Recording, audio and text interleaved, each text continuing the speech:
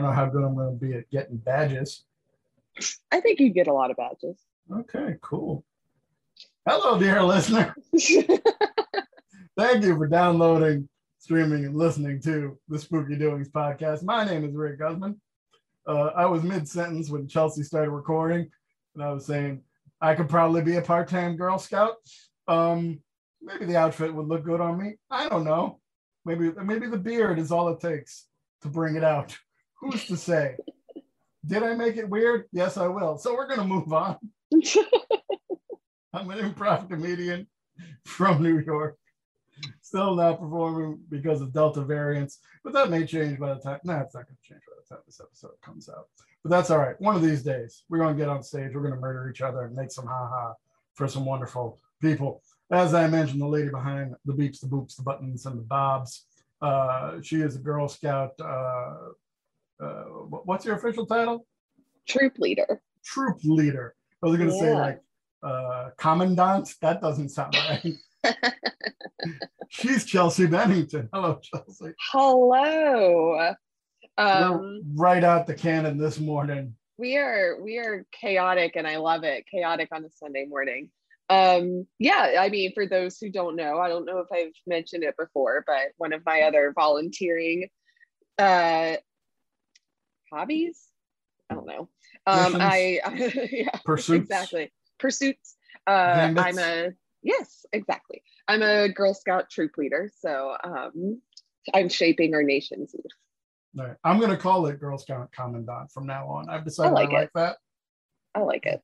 I like the idea of you're clicking your heels together before saying something very important. Yes.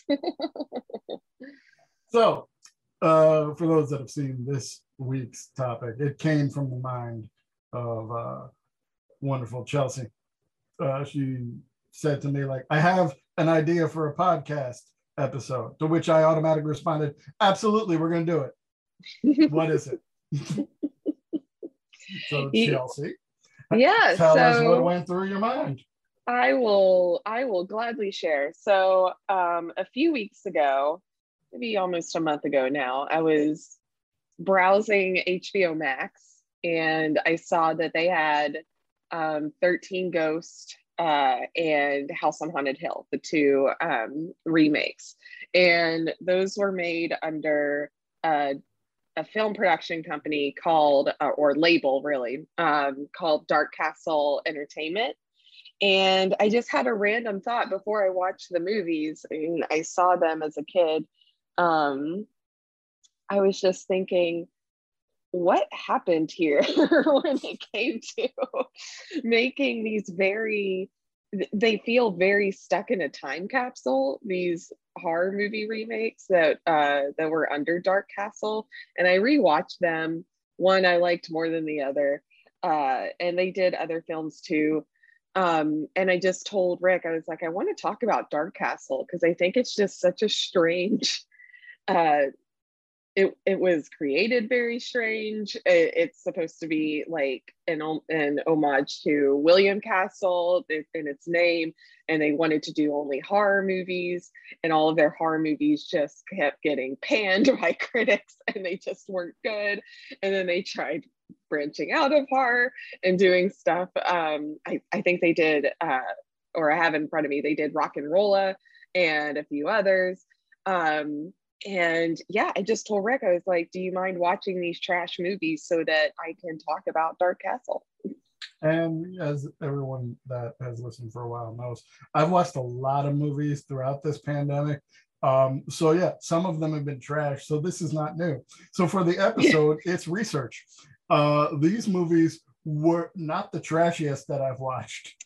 That is true. I mean, the pandemic, I've seen far, far worse. And I did see these two movies closer to when they came out, not in the theater, but definitely on home video, and decided I didn't like them and never revisited them. But I was a completely different person back then. And it's like, let's watch these now. So thanks to Chelsea, I did. And I started with House on Haunted Hill. And I like that more than I remembered it. Same. Because going through the credits, you got the KMB there for the special effects, and it's like, hey, they're great effects people, known throughout the industry. Jeffrey Rush is fantastic. Fine ass Famke Jensen, being such a bitch. Fine ass Taye Diggs, being fine ass. Fine ass Ali Lauder, also being fine ass. And weirdo Jeffrey Combs being a sadistic doctor. During the credits, I did ask aloud, why is Lisa Loeb here? I know, and I love that she's in the credits when she's in the movie for 2 minutes. And just about, and having Jeffrey Rush playing this weirdo amusement park designer who's coming up with such wild things. Stephen Price, that's a homage, for his things, and hating his wife and doing the typical, you have to stay overnight in the haunted house and you get all this money. And it's not awful. I'd never seen the original the first time. I watched it earlier in the pandemic and liked it. And I'll be honest with you, I'd like to do a double feature of the Vincent Price version and this one to compare and contrast, because really I think it's Jeffrey Rush and Famke Jensen that put this film on their back and carry it and make it so that and make, I hated Chris Kattan in this movie, so it's like, all right, we're gonna pass that by and make it somewhat tolerable. And I'll get to my opinion on the end after you wax philosophical about your thoughts on this movie. But it was okay. Not the most garbagey thing. And again, you got the KMB effects. They're working overtime. Greg Nicotero, we all know, learned at the foot of Tom Savini, and no one's setting out to make a bad movie specifically. Yeah, I think so. That talking about House on Haunted Hill first is perfect because it was Dark Castle's first movie. So Dark Castle was formed in 1998 by Joel Silver, Robert Zemeckis, and Gilbert Adler. And it really was, just like I said, to start making these horror films. And beginning with House on Haunted Hill and having, Stephen Price, Jeffrey Rush looking like Vincent Price. I love Jeffrey Rush in this movie. I think he's fantastic. He looks like he will fuck everyone in the room in this movie. Yeah, he does. That part where he lifts his glasses and says, "Now is when it gets really scary," is just, I love that part. I usually don't care for breaking the fourth wall type of stuff. But it reminded me of, even though these are not similar whatsoever, it reminded me of Funny Games when they break the fourth wall to let you know it's going to be scary, to let you know it's going to be awful. That's what I like, breaking the fourth wall, when they're almost like preparing you or setting you up. So anyway, I digress.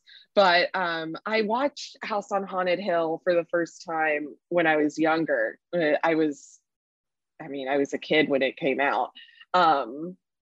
And I remember it freaking me out quite a bit, but we watched it around every Halloween because it was on AMC all the time, every Halloween season. So granted, it was edited, but it still freaked me out. And so I wanted to revisit it, and I feel the same way. I thought it was fun. I thought Famke Jensen is amazing. I love her in everything anyway. So she does a great job at being sadistic. I thought with Chris Kattan, he was absolutely unnecessary. I understood, because one thing I also noticed with these two movies, and we can get into it when we talk about 13 Ghosts in a bit, is both of them have a comedic actor playing like a straight man, but still funny. Like, it's not the straight man that's keeping things, knocked down a peg. It's like the straight man who knows what's going on and doesn't want to mess with it. And I think that's so interesting that those movies have that.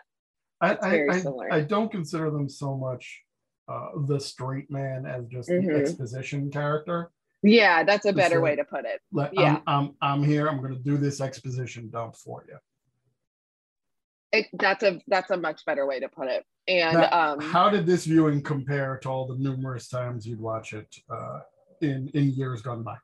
It still freaks me out when Jeffrey Combs, with a reporter specifically, when he looks at the camera, or her camera, and just is looking straight at her. I mean, he is so great at playing a psycho, and it freaked me out. The gore didn't, freak me out as much as when I was a kid. I was like, oh my God, this movie's so gory. I don't know, maybe I'm just desensitized by now. And it just didn't hit me as particularly too gory or too grotesque. I thought it was fun. And again, very, very time capsule, like 1999. We're getting into the millennium horror. Yeah.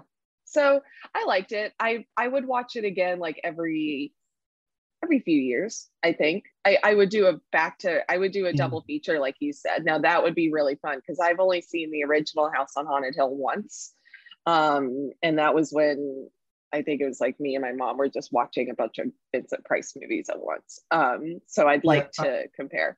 I watched it for the first time just because it ended up with a bunch of other Vincent Price movies on Shudder, and I thought, well, now's the time. As we get to the ending, I think the main problem is, Jeffrey Rush dies, Famke Janssen dies. I'm not spoiling this movie. It's been out for a long time. And you either already love it or you're never going to see it. Yeah, exactly. And then you have this bad, I feel like it was even primitive for the time effect of this specter that looks part like Venom from the Marvel comics, partly like a Rorschach test, and partly like the cover of every Norwegian death metal band's logo coming at you with faces. But Chris Kattan is now this smoky specter that's going to open the window so fine-ass Taye Diggs can crawl out and survive. It's like that. This is where it falls apart and gets hokey. And that's probably why I didn't like it. I mean, it's been so long that I remembered next to nothing about my initial viewing. So the parts that I enjoyed, I was able to enjoy them thoroughly. And the parts where I didn't enjoy them, I can go, yeah, that's probably why I hated this. Yeah, I felt the same way when it comes to the third act and you start getting, after Stephen Price dies, or well, there's like some fake out deaths quite a few times. But when you start getting it just looks like a large smoke monster from Lost.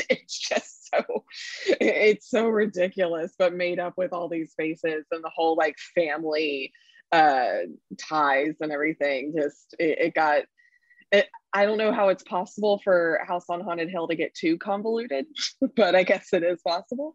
But it did. It did, and it loses me a little bit. I do love that they ended up with all the checks, but I'm also like, are you even going to be able to cash these now? I'm a 29-year-old who does not know how checks work, but I have a feeling that with everyone dead, you may have some explaining to do before cashing all of those. Also, how are you getting down? Did you ever watch the sequel? There was a sequel to this? There's a straight to DVD sequel that was also Dark Castle in 2007. And the brunette from Cabin Fever, Serena Vincent, she's in it. Well, that's all I know. Considering I didn't know that there was a sequel to it, then no. No, yeah. I saw bits of it because it also played on AMC a lot during Halloween season.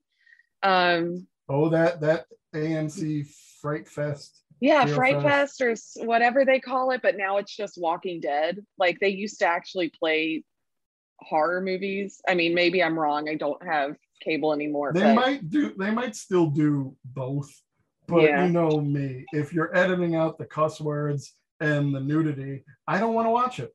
No, it was just always on in the background for me. Yeah, I want to see breasts and hear people say "fuck." That's my bread and butter. Exactly.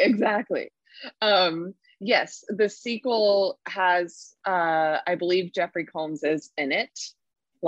I want to fact check myself very quick before I say that he's in it. Because he is a great horror actor. Probably best known for Reanimator and Bride of Reanimator. I remember first seeing him, first like really noticing him in The Frighteners, which is probably still my favorite role of his. And I'm going to piss some people off. I feel it's also Peter Jackson's best film. I feel that's as good as he gets. And I know there's going to be some hobbity people that are mad at me with that statement. And you know what? That's fine. That's okay. I mean, I am a hardcore Lord of the Rings fan, but I also love when Peter Jackson did horror, and I wish he would just do that instead of those stupid Hobbit movies that no one liked. And I learned how to speak Elvish in 6th grade, okay? I was an absolute Lord of the Rings nerd, and the Hobbit movies are trash.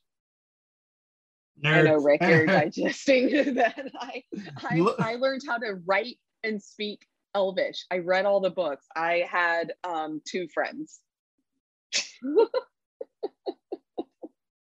Okay, this revolution has given me a small headache. I know. I was like, I can't tell if you're frozen or if you're... But anyway, so yes. No, don't. We're not moving from this quite yet. I have questions. Yes. I have answers. In what aspects of your life did you think you would have to use the skills of reading, writing, and speaking Elvish, period? I thought it just made me cool, and it was going to be like an icebreaker at parties. I watched the movies and would write everything down, would figure out like the sounds, and then when I read the books, I like wrote everything out, like looked on the internet for the Elvish like alphabet. I just thought it was really cool. I also it's not like learning a language in the hopes of one day traveling to the country where you speak that language. So you won't get like taken advantage of by cab drivers, or you can order food without being embarrassing. Elvish, outside of like Comic-Con, I don't see the benefits of it. And I'm not besmirching Comic-Con directly. I've been to numerous Comic-Cons. But when the people behind New York City Comic-Con 2 years in a row did not mail out the tickets, but also didn't refund the postage price, I did report them to the U.S. Post Office for mail fraud. And I don't know if anything came of that. I said it. Fuck you, ReedPop. Love that. Yeah, I don't know. I thought it was cool. My friends in 6th grade, because it was 2003, I was in 6th grade, and that's when Return of the King came out, and we just thought it was so cool. We just sat like we would have sleepovers and just watch Lord of the Rings. That was just what we did. Could any of your other friends also speak Elvish? So you had a secret way of communicating with each other? Because I could see that working if you were in espionage.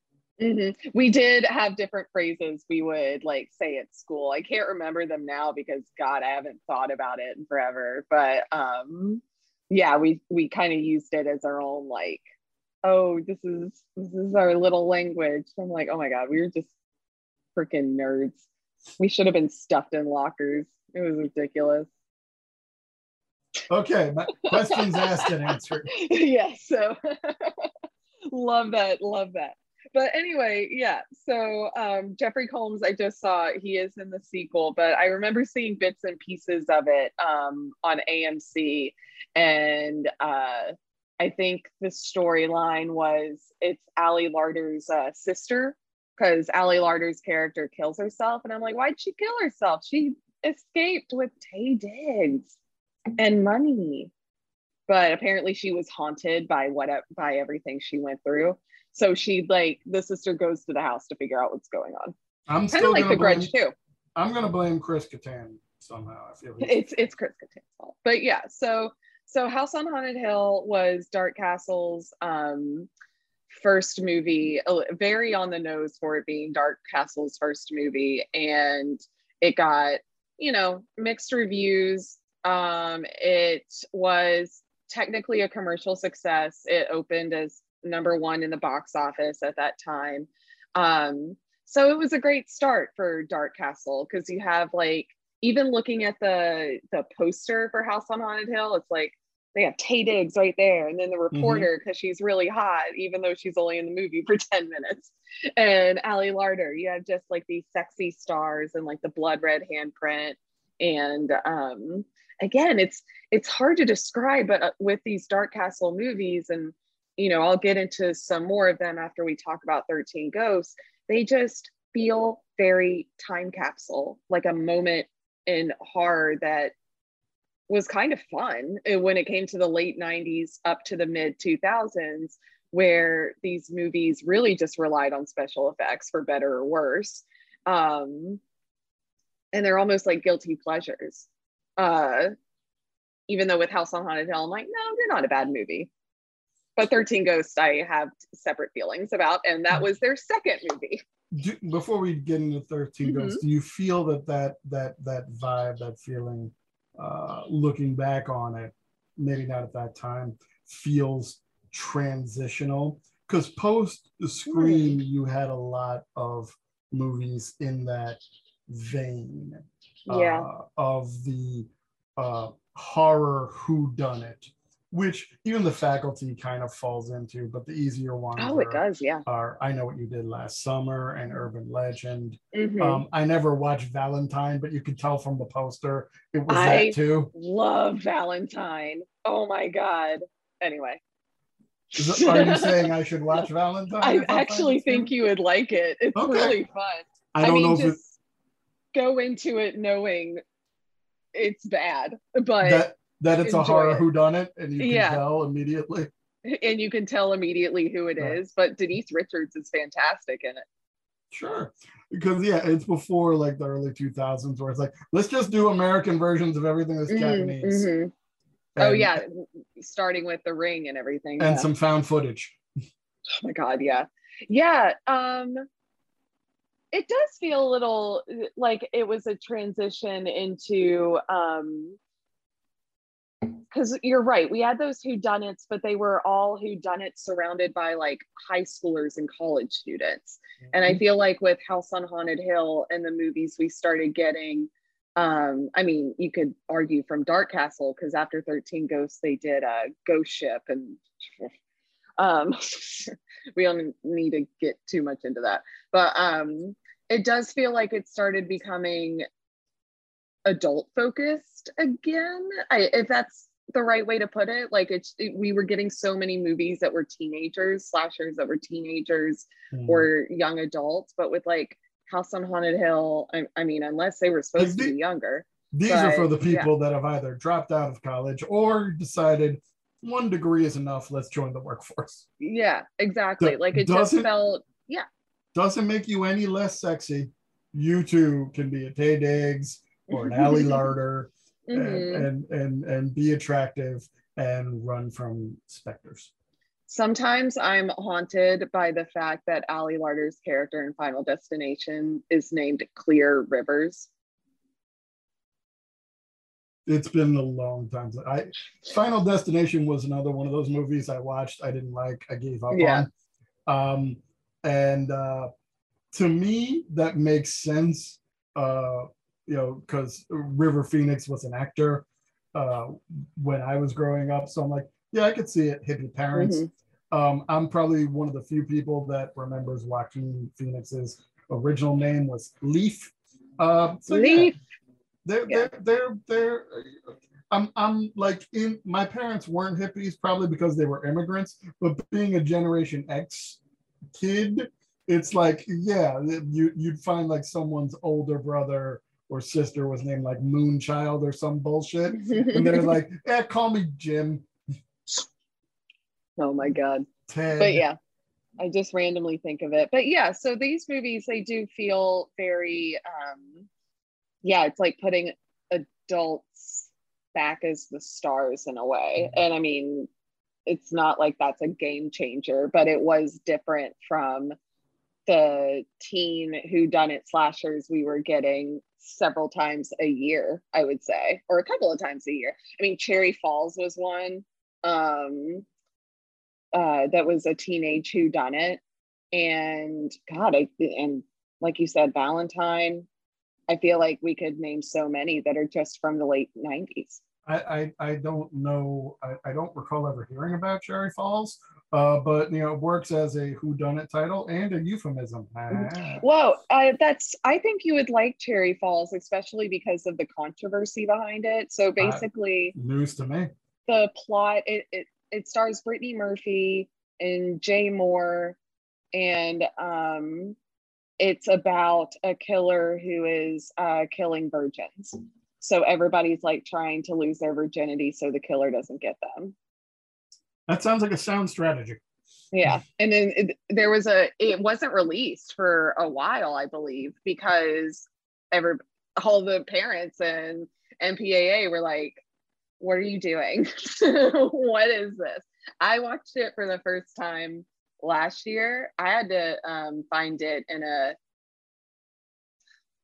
I'm not going to incriminate myself recording. I had to watch it in a different You have to watch it by means that I found means to an end. So much mainstream. Exactly. And I watched it for the first time because it's not streaming anywhere. I think you have to buy like the DVD.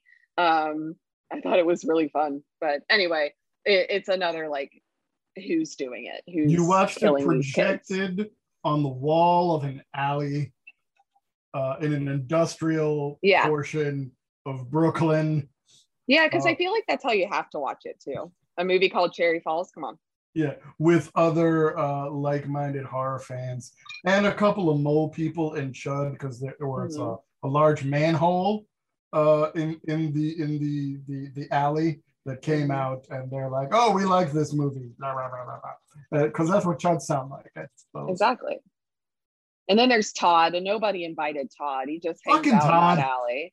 It's really annoying. He doesn't even like movies, and he just hangs out. But fucking Todd. Anyway. Just there breathing heavy. I know, breathing heavy behind you, and you're like, Todd, close your mouth. It's not that hard. Respect the fucking line, Todd. Social distancing. Anyway. But yeah, so that was a good question. I hadn't thought really about that because again, like I said, it feels very time capsule-esque. And yeah, so that was House on Haunted Hill. And like I said, their second movie was 13 Ghosts, and that came out in 2001. I was actually talking to one of my friends a couple of days ago about it, and just something that I'm still trying to figure out before we get into the movie. How old is Shannon Elizabeth supposed to be? Because she acts 12. Is she supposed to be 18? Am I supposed to believe that that's an 18-year-old? Why are you living with your parents or your dad? Are you 16? I was getting very annoyed that I couldn't figure out what she is. It was just strange. I didn't consider that either. I just figured this is Shannon Elizabeth and she's Tony Shalhoub's daughter. Again, watch this when it came out. Absolutely disliked it more than House on Haunted Hill. But again, you've got the KMB people doing the effects. The fact that Robert Zemeckis is one of the producers, probably best known, for Roger Rabbit and things like that. But I remember he was one of the producers of Tales from the Crypt, so he's got that horror background that may not be at the forefront of many of his other more mainstream works, but he's there. He's got a love of this, and those kills in that junkyard at the beginning with F. Murray Abraham and Matthew Lillard, and F. Murray Abraham is trying so hard to be the villain in this movie. His performance is just fucking smoldering. If there's any great aspect of this film, it's him. And not remembering anything, where like he dies right at the intro, but then comes back later to betray his lover, much like in the previous film, House on Haunted Hill. He's there, he's doing his thing. Why you want to control these ghosts? It's very complex and convoluted, but the creature effects, they're trying hard. But it's somewhat overkill, and the little device of having these spectacles that you have to look through that let you see what's coming to get you, be it the big guy with all the nails in him, or the juggernaut, or big fat baby, or a titty ghost. I think this movie might have worked, that might have been more successful in a post-Avatar landscape, where it's like, let's make everything 3D, because then the audience having to wear glasses to see the film might then like just added another little step in the experience of the film. When they were making every fucking thing 3D, whether it needed to be or not. Yeah. Did Green Hornet need to be 3D? No, it still wasn't going to be great. Arguably, Piranha 3D was the only movie that needed to be in 3D. That's a fair argument. Yeah. Salute. Yeah, I think with 13 Ghosts, it's interesting. So my background with it is I have a very specific memory of when I first saw this, and this episode is really just reminding Rick how young I am. I'm just everything that I feel like a goddamn senior citizen, because everything I'm about to say, it's like, are you kidding? But I remember I was staying at a friend's house, and she had movie channels, the HBO movie channels, and we didn't have them at my house because poor. And it was such a big deal. We were just always like, what are we going to watch on HBO? And we would always look for when scary movies were playing. And don't feel bad. I didn't have cable until I could afford cable. Exactly. But it made those moments kind of more priceless, and maybe I'm being nostalgic about it, but it also kind of made it, fun going to a friend's house to watch the movie channels. Anyway, 13 Ghosts started. We started it when the blood from the truck was being spewed out. Yes. I was like, this is the blood bait. What? Yeah, I was just so taken aback, and it was really late at night. I wasn't always good about staying at my friends' houses. I would get kind of homesick easily. I would wake up in the middle of the night, and I always felt uneasy. I got over it. I think I just missed my mommy. Oh, Mom. And there would be times where I called her and she had to come pick me up because I was not doing well. Because you were a nerd that spoke Elvish. Go on. Exactly. I was the nerd who spoke Elvish who got scared at sleepover. Dear God, I'm cool now. She is. She's very fucking cool. Cool now. But anyway, so digressing so much, but this is I have a point. And so it started with that part. I was getting a little freaked out just by the ghosts, and the part where I was like, no, turn it off, I'm done, is when that lawyer or insurance guy gets split in half by the doors. It looks awesome. The bisection is probably is definitely my favorite kill in the movie because it looks anatomically correct and goopy and wonderful. It's like, okay, yeah, that's the other good thing about this film. Yeah, it definitely, it's one of those movies where I can see like where the money went and where it didn't, or what was rushed and what wasn't, because I feel like you know, it's an interesting movie. Matthew Lillard is great in it, I think. I also just like Matthew Lillard, and him with the nanny was fantastic. I would have loved more scenes with them. This is one of the rare times where I think a movie could have been longer, because that is rare for you. It's rare. It's rare. I felt it could have been maybe 10 to 15 minutes longer, just to give a little bit more background in the ghosts, because it sucks that you have to look it up online, like all of the ghost backstories, because they're really interesting. And I think it was a special feature on the DVD too. So anyway, but I watched it, you know, on and off growing up, watched it a few weeks ago, and it's, you know, what sparked this idea and this discussion.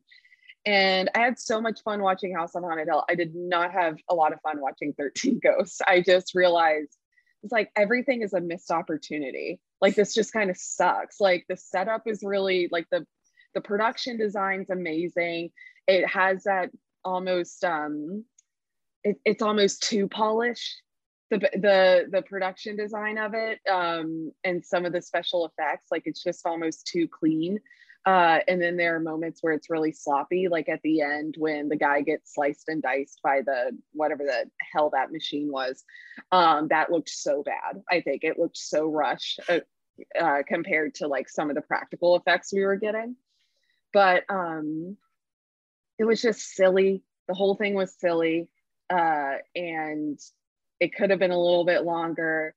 I still, to this day, no matter how many times I've seen this movie, I do not understand why she's Mrs. Honey or she's Miss Honey in Matilda, but she's the girl who gets like, she's smashed, she's pressed against the walls and smushed to death. And she, I guess, was like evil all along, or like turned.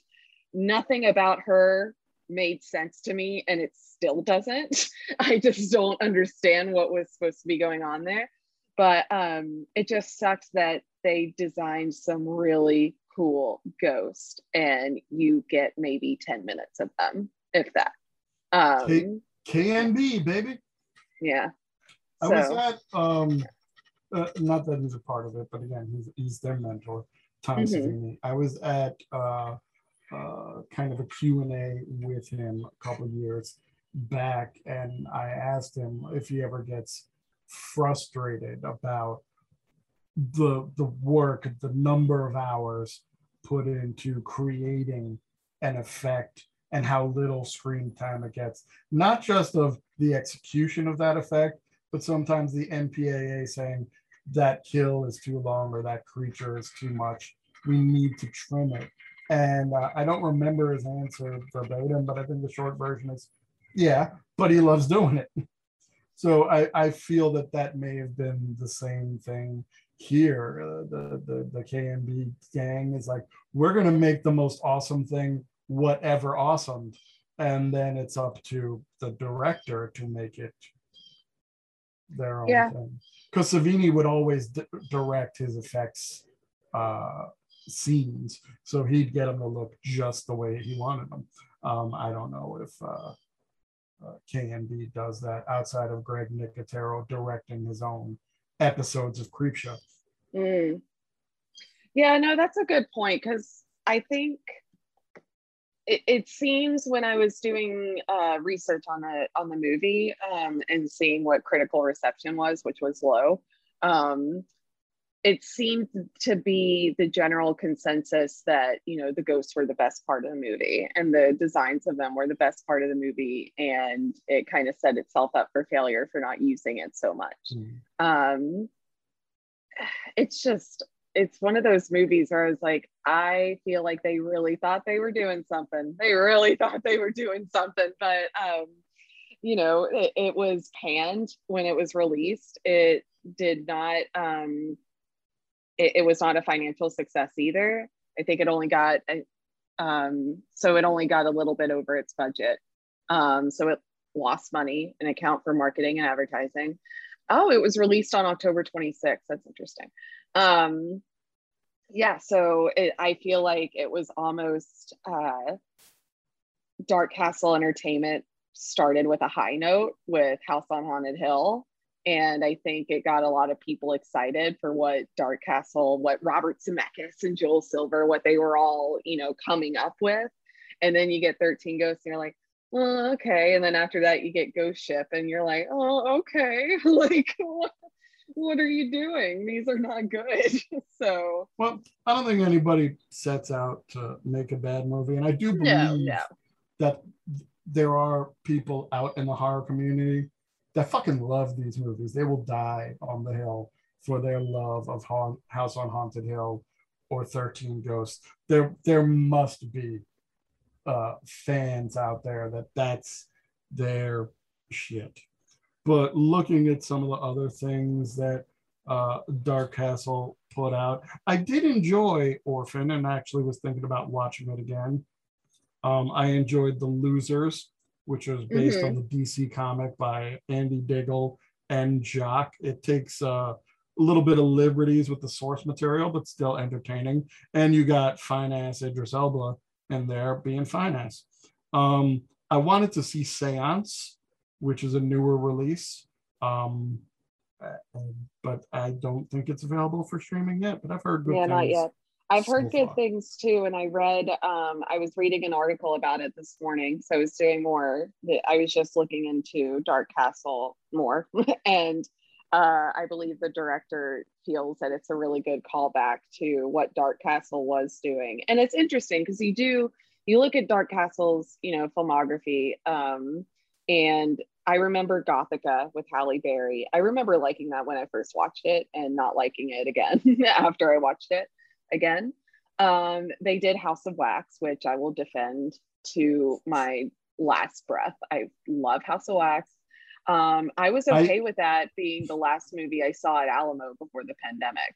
I was like, if this is the last movie I see, I'm fine with this. I love House of Wax. I saw Gothica. I didn't like it. I watched House of Wax simply because Beautiful Lady's mom rented it when it came out. And at the time that it came out, with at kind of the height of the oversaturation of Paris Hilton, my mentality was, I just want to watch her die. Can I do that? And I just found that very, very satisfying. Because with horror, you don't have to wish actual harm on a person. And I would not do that to Paris Hilton, because I believe that what she projects out there to make her money is nowhere the real person that she is. You are right. I wish her a long life. But to see her portray a character that I can see murdered, that I can get behind. And I feel that about a lot of ways. Like when fucking Donnie Wahlberg finally died in the Saw films. Again, being older than Chelsea. And that head goes squish. Being older than Chelsea and hating New Kids on the Block as a pubescent boy because all the girls love the New Kids on the Block. I've wanted to watch one of them die for a very long time. So to do it in a safe and fictitious manner, perfectly legal. That's, actually, this brings up a good point with House of Wax. It remains one of my favorite marketing campaigns. So the marketing geek in me as well, because marketing is what my day job is. One of my favorite marketing campaigns ever is they had t-shirts and hats and posters that said "See Paris Die" on May, whatever day it came out. It came out in May. That was the whole thing. Like, they just spoiled, like, yeah, she's gonna die. That was what they were selling. And I thought that was brilliant. I tried to get one of the shirts for my roommate for their birthday.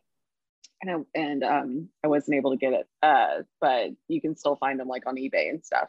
And I think some people do like inspired merch, but I really wanted to get like one of the original shirts.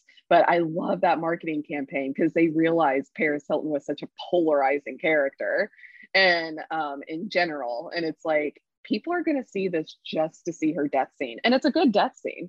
It does work. And just to as you project, your day job is marketing, and prior to the pandemic, my day job was props and set dressing.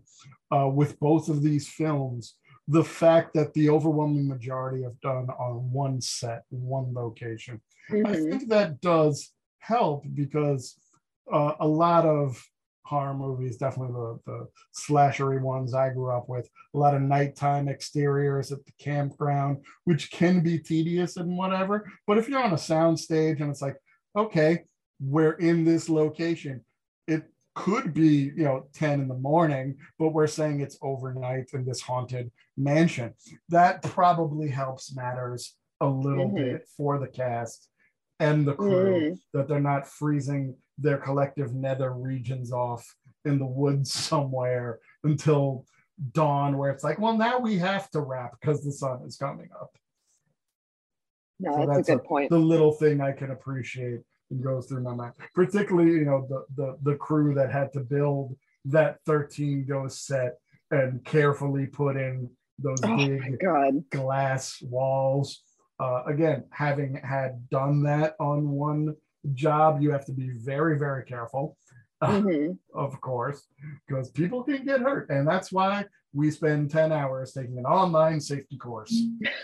Support your local unions, even though mine may go on strike because streaming services don't want to be as nice as a union requires. So if you're garbage, if you're not getting to see theater or live events or TV or movies being produced for a brief period of time, support those unions that, I've heard some actors say about crews, you are the guys that are doing the real work. We're just making pretend. There's a lot that goes on behind the scenes before the cameras ever roll. And usually it's a bunch of unshaven ne'er-do-wells like myself, sweating a lot and then stopping for coffee. Hey, I mean, you guys, like they said, you're doing the real work. How would this be made without you? So it's only just that you are treated fairly. So I support, and I think it's absolute trash that they do not want to treat you fairly. Strike. Leave it at that. Anyway, thank you for coming up with this topic.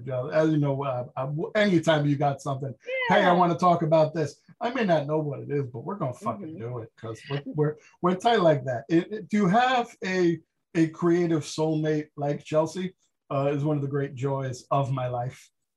Aw, ditto. There's few people like that.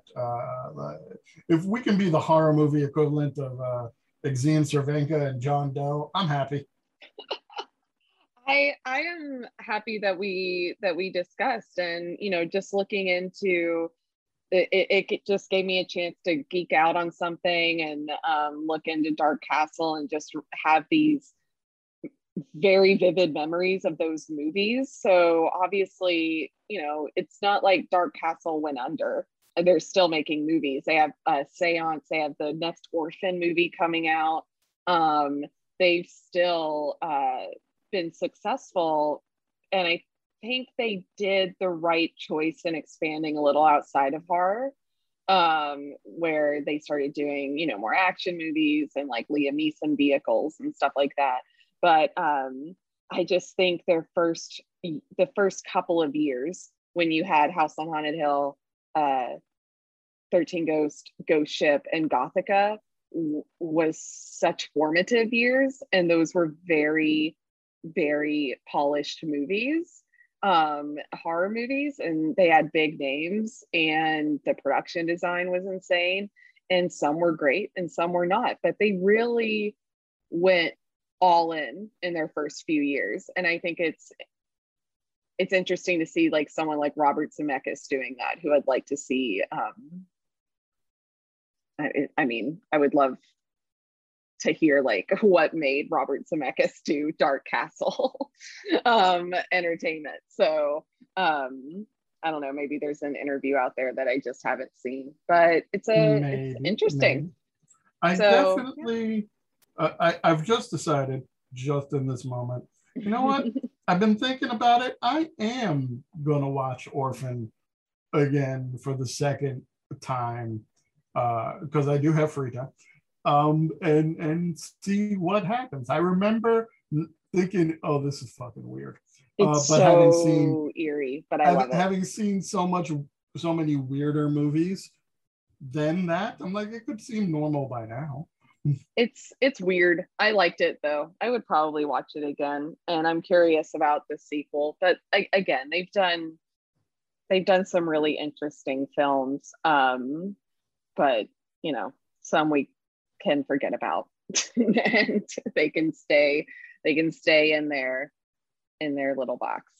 But yeah, so we enjoyed House on Haunted Hill, not so much 13 Ghosts.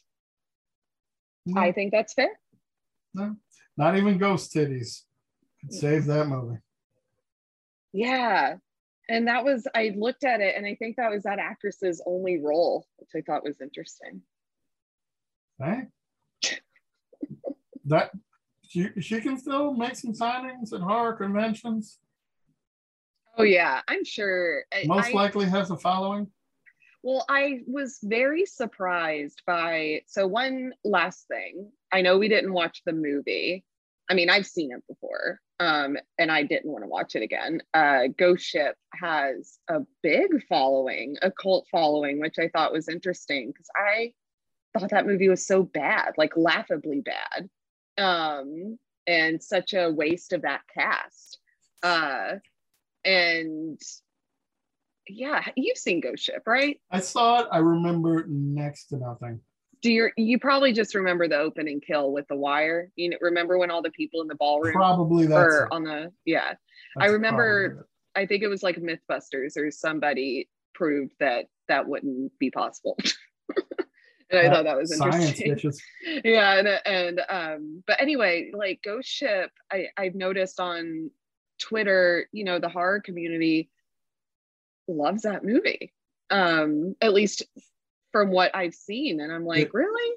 There's a vocal group that loves that, and that's the beautiful thing about the horror community, in that it is frequently a genre that is rejected, so it appeals to people that also feel rejected, that will come across this film that's been tossed in the trash. Someone will come along, dust it off, and tell that movie that they love it, which I think all of us weirdo horror people feel like, you know, we're so happy when someone does that to us. Yeah. When someone's like, I don't judge you, I love you. Come along on this ride with me and we'll fucking have a good time. And that's a beautiful thing about the horror community, the mutant family, whatever you want to call them. There are movies that I love that many people probably think, Rick, that's a piece of shit. I'm like, I don't care. I fucking love it. I will punch, kick, and scrape in defense of this artwork. Same. And you'll do the same. We'll judge other things, and we'll meet people that will punch, kick, and scrape for Ghost Ship and other things that, you know, we'll call bullshit. But it's a beautiful thing. It's a love fest. And even when someone's like, you know what, I fucking love this movie. I got the main character tattooed on my ass, and I'm wearing socks of that film. And we're like, you know what? Cool, baby. Like, good for you, you know? Hey, if a movie finds its audience, then that's really all that matters. And I think I love that about the horror community, that when it comes to like those movies that are kind of, you know, critically panned or just, you know, didn't have a successful run, they'll really embrace them. I mean, some of them, they'll be like, no, you deserved your fate. But it comes to, you know, certain movies, when they start streaming on a platform and we're reintroduced to them, it's just interesting. I'm almost convinced, but I won't, but I was thinking about rewatching Ghost Ship, but I'm not going to do it because I just don't think I'm going to appreciate it like others do, and I'll let them have their love for it. That's fair. Yeah. Coincidentally, took a little trip recently to the Mahonic Drive-In for the first time for Camp Blood. Yeah. 2 nights of that. And the second night had Slumber Party Massacre, which I'd seen before. I love Slumber Party Massacre. And the second movie was called Scream for Help, which I'd never fucking heard of before. And I loved it. Basically, here's the plot. You got a young girl whose mother is remarried. She believes her stepdad is trying to kill her and her mother, and nobody believes her. But it's from the early 80s. So it's very much like one of, and again, I'm old. I don't know if they had them when you were a young whippersnapper. Were there still after school specials on TV? Yes and no. We were usually shown them on VHS in classes, but they didn't always play on TV. So it wasn't like it was in the tone of an after school special until it wasn't. But this young lady, and this is why it works in the movies for me, especially at a horror drive-in, because it provides the schlock that I want. She just has a penchant for finding people and interrupting them as they fuck. So, like, she goes to her best friend and interrupts her while she's fucking. And it's like, there are some these are clearly not high school titties, but you can tell by the size and the heft that no one cares at that point. It's like, who here just saw some titties? Okay, we're all happy. On with this ridiculous plot. So I fucking love this. That's awesome. I just looked it up and it looks so fun. And just looking at the stills of it, like it just looked really fun. I don't know if it's streaming anywhere. I don't think it is. I want it to be shown on the last drive-in because it is that special kind of ridiculous that I would love to hear Joe Bob Briggs talk about it. I mean, someday. You can rent it, yeah, but so luckily I was afraid that it wasn't even available in any digital capacity, but it can be rented. So maybe I'll wait for it. You never know. As October approaches, all of the streaming services are going to get, and I don't like the ones that don't have as much horror because it's not October. We don't need to go overboard. Yes, you do, but they go all out. All of them come October 1st. It's like, you know, when you're on the line of the cafeteria and the lunch lady just pours all the schlop right into your fucking bowl, like splat, boom, there you go. So who knows? You might be able to see it then. Yeah. Well, this was a great discussion. Yes, it was. And the pleasure, Chelsea, was all yours. No, just kidding. Where can the people find it if they won't find it? They can find me on Twitter and Instagram. Just type in Chelsea Bennington and I'm there. And then my little shameless plug for the George A. Romero Foundation. We had an interview with Suze Romero, George's widow, a little while back. And it's a great foundation. Just check them out. And Suze is a wonderful, delightful lady, and you're volunteering and working on stuff to help get the word out of the good things they've got coming down the pike, and we support them fully. You can check out Spooky_Doings on Instagram. Check out Spooky Doings Improv on Facebook. I'm working on trying to get us an October show in New York City, and so when that happens, all the details will be found there. I can be found at Rick Guzman 718 on Twitter, talking about weirdo horror things on my mind and reaching out to other people in hopes of getting more podcast guests. I was thinking about getting one of those like chalkboard signs that's so many days since Rick's last Twitter ban. I feel like that would be a lot of fun, like just to start counting the days. I mean, you're behaving, sir. You're behaving. I'm not harassing conservative politicians on Twitter. No. That's what Facebook is for. And our artwork, holy cow. Yes. Holy cow. You can see it right there. A special thanks to Brianna Sig for giving us unsolicited artwork that looked so fucking awesome, which you just sent it to me one night and I was speechless, which doesn't happen often. No. I was also speechless. I don't even remember how I reacted other than what. First thing I asked was, can I send this to Chelsea? And she said yes. And I'm like, can we use this as our podcast artwork? And she said yes. And boom, done. Yeah. Her support, she's always been incredibly supportive, and she listens. And I mean, when she promotes us, it's just always so lovely. I bought some artwork from her recently, and I got quite a few candles. Her candles smell really good. So if you like creepy candles, I know her shop is closed for a couple of weeks, but Sig Sylvania, it's awesome. And I got the cat artwork, the three-eyed cat, and I'm going to hang it up near my bed.